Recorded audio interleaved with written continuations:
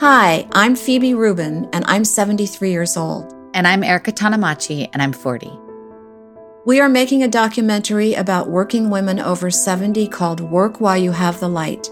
This podcast profiles many of the women we've met along the way who continue to innovate and contribute to our society. They are artists, designers, store clerks, doctors, teachers, dancers, and more. They surround you in the grocery store, they sit next to you on the bus, and often go unnoticed. Thank you for listening, and we hope you enjoy.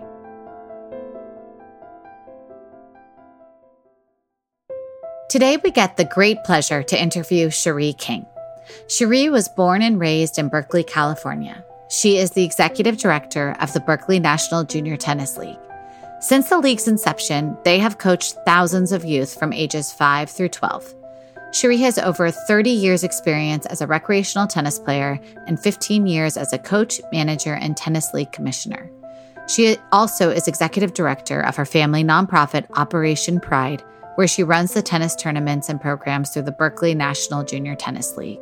Cheri holds a BA from Sonoma State University with an emphasis in elementary education, a vocational certification from UC Berkeley, a paralegal certificate from St. Mary's College, and an advanced project management certification from Stanford University.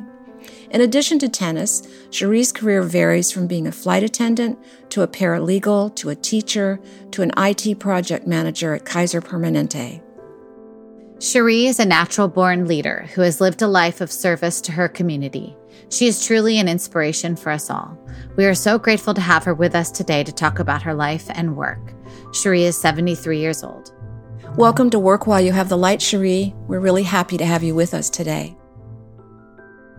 During this long career that you've had doing so many different things, were there any role models or were there people that inspired you to make the choices that you did? I come from a family of women who were, number one, opportunists. They took advantage of opportunity. My grandmother was a high-level member of the National Council of Negro Women. Her best friend was Dorothy Height. My aunt was the president of the NAACP, Oakland chapter. My mom was involved in the juvenile justice system. My uncle was a PO, and I had 2 judges. So at our dinner parties, we just talk. So I had a well-rounded ability to understand change. One of the things that my grandmother told me when I graduated from high school, she said, "Baby, I don't have any money because civil rights is experienced, but I will give you opportunity." When she said, "Give me opportunity," that was all I needed to open up the door. So all the women in my family were progressive. My Aunt Ruby, she was the first woman in an insurance company to have her own, office. And when I was younger, we would go down and file all those cards alphabetically. My other aunt, she was a teacher, an elementary school teacher, and she went back and picked up her master's degree. Everybody in my family moved forward in education because at that time, we believed that the way to do it and to get where you wanted to go was through education. So I had many role models. The biggest role model, though, was leaving America. Really? Can you talk about that a little bit?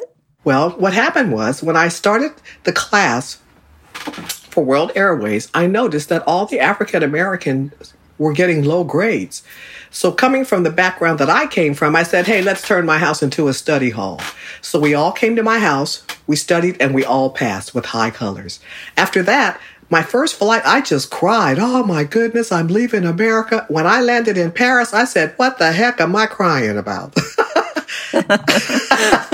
From that time on, I really began to feel the fire in the belly because so many people from around the world, they would say, "You know, Cheri, you don't realize how powerful African Americans have been in the movement of civil rights." So when I went there and they told me these stories and I talked to them on a family basis, because what I would do is I would partner myself with individuals who worked in the hotels for safety.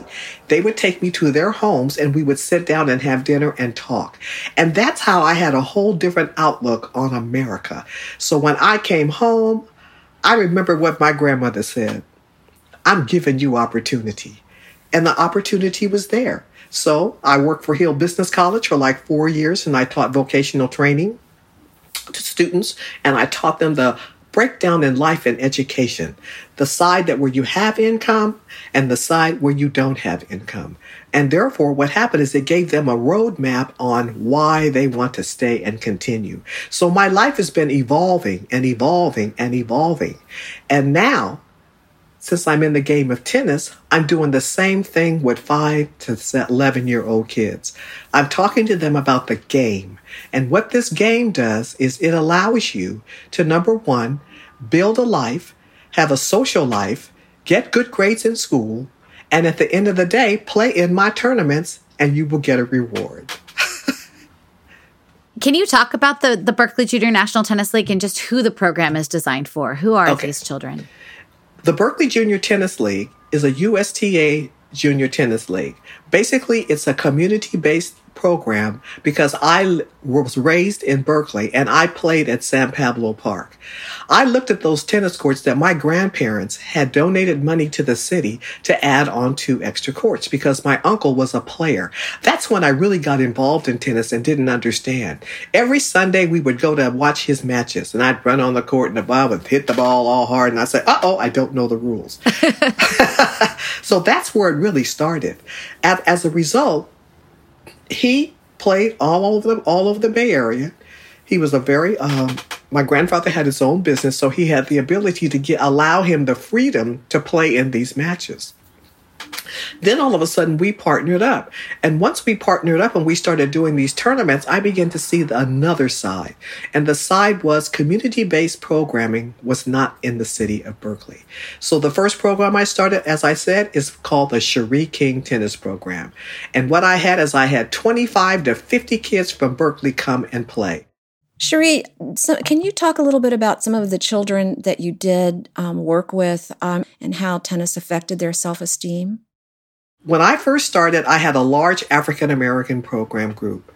They are all now either in college or they are on the road to becoming a success. Some of the kids would come in and say, I'm having problems with my daddy. He broke up with me. Him and my mama broke up. What do I do? I said, well, the first thing you want to do is go to the wall. After he went to the wall, popped out that frustration, fell right back in line. Then what happened is the child began to learn how to process uncomfortable feelings. Cheri, can you define success and what success means to you? You know, success means to me is looking at your life as an opportunity to do whatever you want. You can sit at home and brood. Fine. Keep it short. If you're depressed, cry for 30 minutes. Otherwise, your face blows up.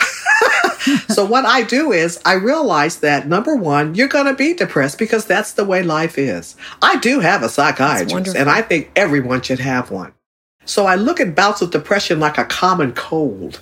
You know, you have them, they hit you, you don't know when they're going to hit you. You think that something that happened 20 years ago is not going to hit you. But if you have a mental health program in your life, what happens is you say, it's time for me to call my man. Dr. Ruben Ruiz has been my therapist. I'll say my psychiatrist for over 50 years. So what happens is you keep that relationship. You keep your life private and you move forward in a constructive environment that allows you to whirl through and say, it's okay. Yes, you've been disappointed. It's okay.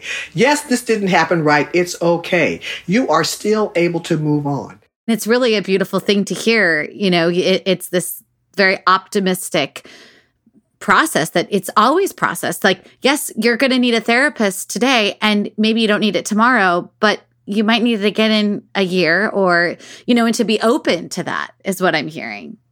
And would you see your coaching and your teaching almost, you know, like tennis is almost seems like it's a vehicle for you to teach life skills?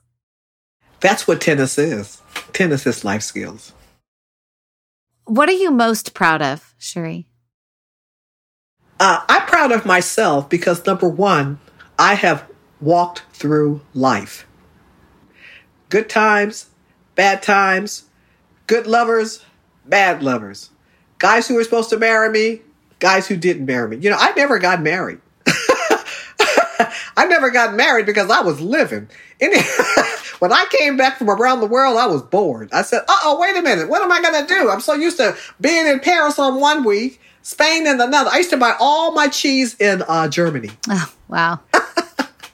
When I saw Lucille Ball, I said I could be a comedian because we all have that in us. My father was a performer. Maybe that's where I got it from. He was a performer at the Apollo Theater, and he would be the opening act because he was a tap dancer. So we had to perform all the time. I was going to be a comedian, but I said, God, you know what? They're sitting in a bar, smoky, they're lonely. True. Most of them are jumping off the building. I'm like, maybe I don't want that. So I said, you're too much of an optimist to be a comedian, probably. So I said, well, wait a minute. I think what I'll be is a teacher. If I get a teaching credential, I could be a comedian in the classroom. And that's what I did. And I would add also that you just decided to show up, that no matter what obstacles were, no matter what was going on around you, you just really listened to your own heart about what was the right way for you to go.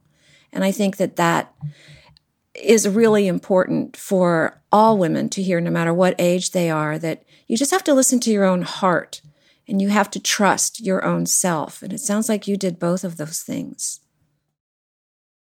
When you fly around the world and you're all by yourself and you're 2 hours from a phone call, you trust yourself. Mm-hmm. They didn't have cell phones when I was flying. Mm-hmm. I had to wait 2 hours. Hey, Mom, what's going on? I'm scared to death. Calm down, Cheri. So I hope that when you play this, that women realize you already have a job. The job is life, and the job is your family, and the job is you. So what you want to do is pay for those dreams that you have, and then you will survive. And then you'll have the fire in the belly like I do. And then you will have fun. Do what you want to do to make you have fun. That's what it is. The job is life. I love That's that. It. Job and is have life. Fun. And the Don't job, take it personal. Don't say I'm beat up. Don't say I'm black. Well, there's a lot of immigrants here who aren't black, and they're living worse than you are. So you find something in what you're able to support. Get what you're able to support. That's really great advice. Thank you, Cheri. We usually finish this with, there was a show called Inside the Actor's Studio, and it was hosted by a man who interviewed mostly writers and directors, producers, and celebrities. But they asked some nice questions, and so we're borrowing from them today. So the first question is, what is your favorite word? If you were to have a favorite word, what would that be? My favorite word is no means I don't have enough information. If somebody tells me no, I have not given them enough information to move to my answer or what I would like. So no means I have not given enough information for them to give me what I am asking. So I don't take it personal. That is fantastic advice. Absolutely. What would you say is your most marked characteristic? I choose to be happy. Life is a choice.